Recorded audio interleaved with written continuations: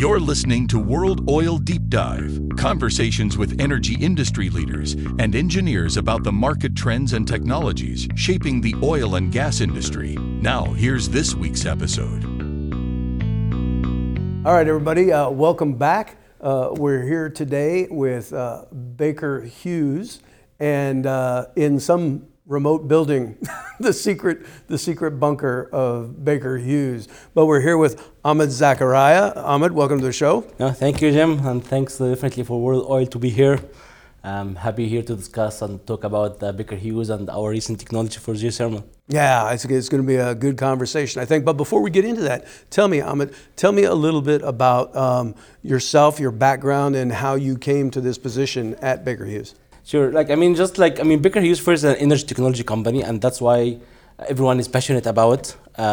It's an energy technology company that exists over 140 countries. We design, manufacture technologies that can make the energy safer, cleaner, more efficient to get the planet to a better place and get our community to a better place. So I'm personally very passionate about developing technology, and that's why I joined Baker Hughes. And here we go. My role within the organization, I lead the product line for acidizing and water performance. It's a sub-product line within pressure pumping, and my role in simple words just to achieve the same mission as Baker Hughes when it comes to acid stimulation and water performance and management. Excellent. Well, that's good, because this is going to be an interesting conversation then, because we're going to get into that acidizing for geothermal here shortly. But for our folks who maybe don't know, tell us a little bit about geothermal energy and how all that works. Sure. If you think about geothermal word, right? It's like more like a Greek word, right? So it refers to the earth. And thermal basically refers to heat or thermal. So geothermal simply is extraction of thermal energy or heat from earth.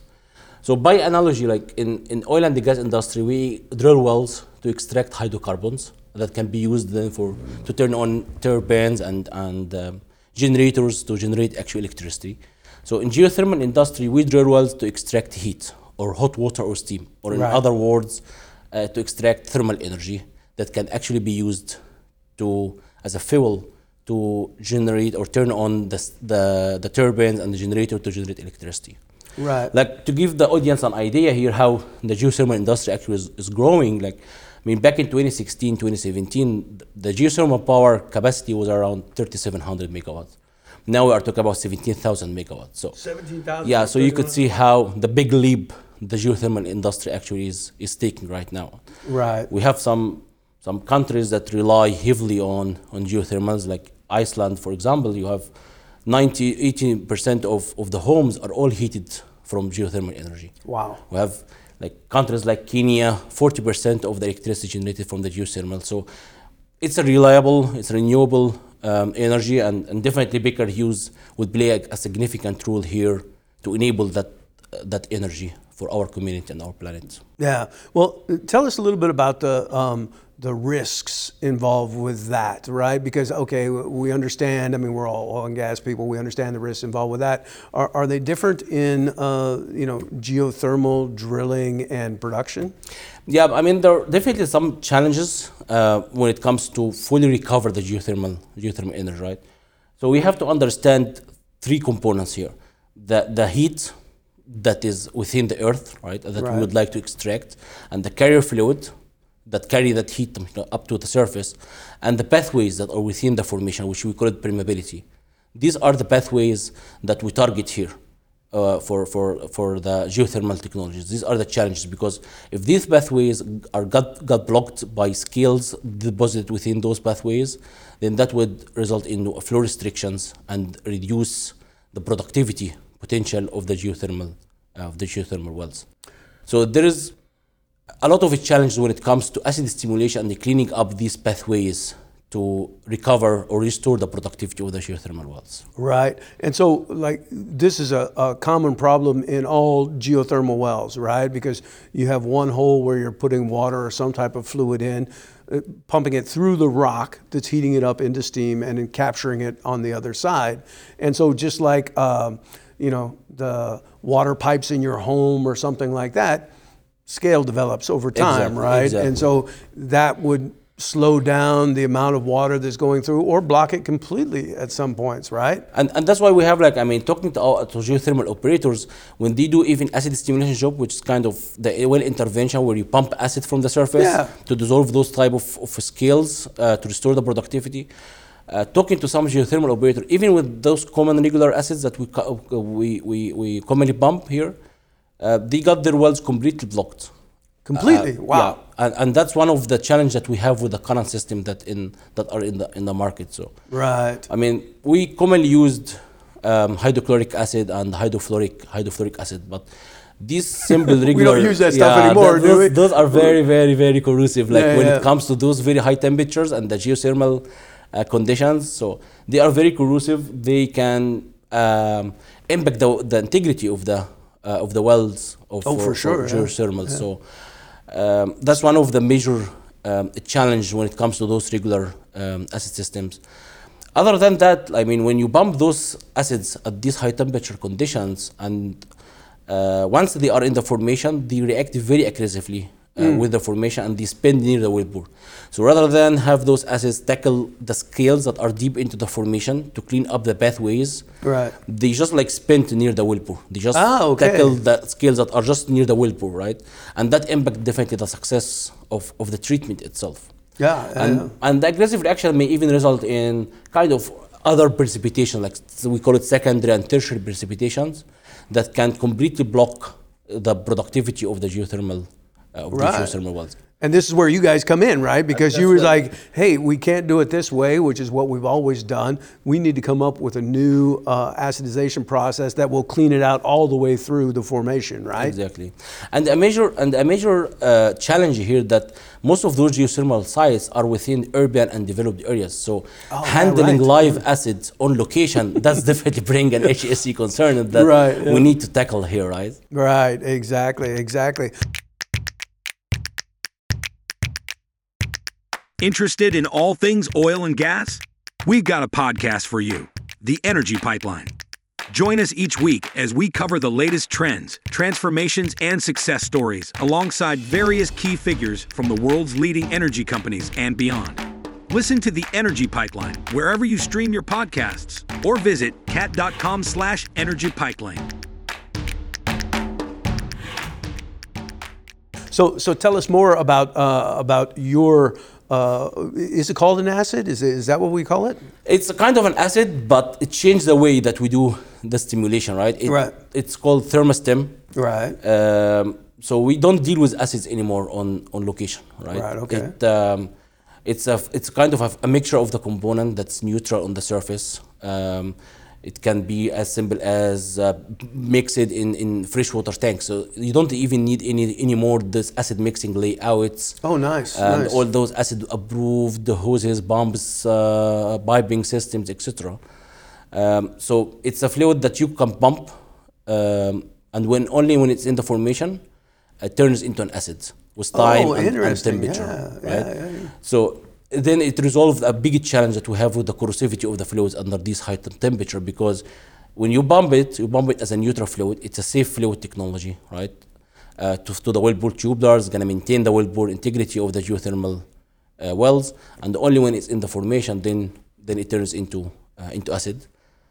It tackled the second challenge with the regular acid that can spin near the wellbore, right? Right. Now you have the fluid that when you pump it, it's not an acidic, it's a neutral fluid. So it can go deep into the formation, and then it turns into acid. So it can tackle the deep damage and the near wellbore. Right, exactly. Damage. But tell me, so how does that happen? I mean, what's the reaction that causes it to turn to acid once it's down there? Yeah, that is then the secret behind the technology, right? So that's the secret sauce. It's a mixture. It's a mixture of the component that, when with time and temperature of the geothermal wells, it can turn that neutral fluid into basically an acid. Wow. That can do the matrix stimulation and dissolve the scales and clean up those pathways to maximize the recovery from the production wells or the geothermal wells. So you have all the environmental benefits of you're not playing with acid on top and having to worry about that. And then once it's in there and it's done its job, it's dissolved the scale,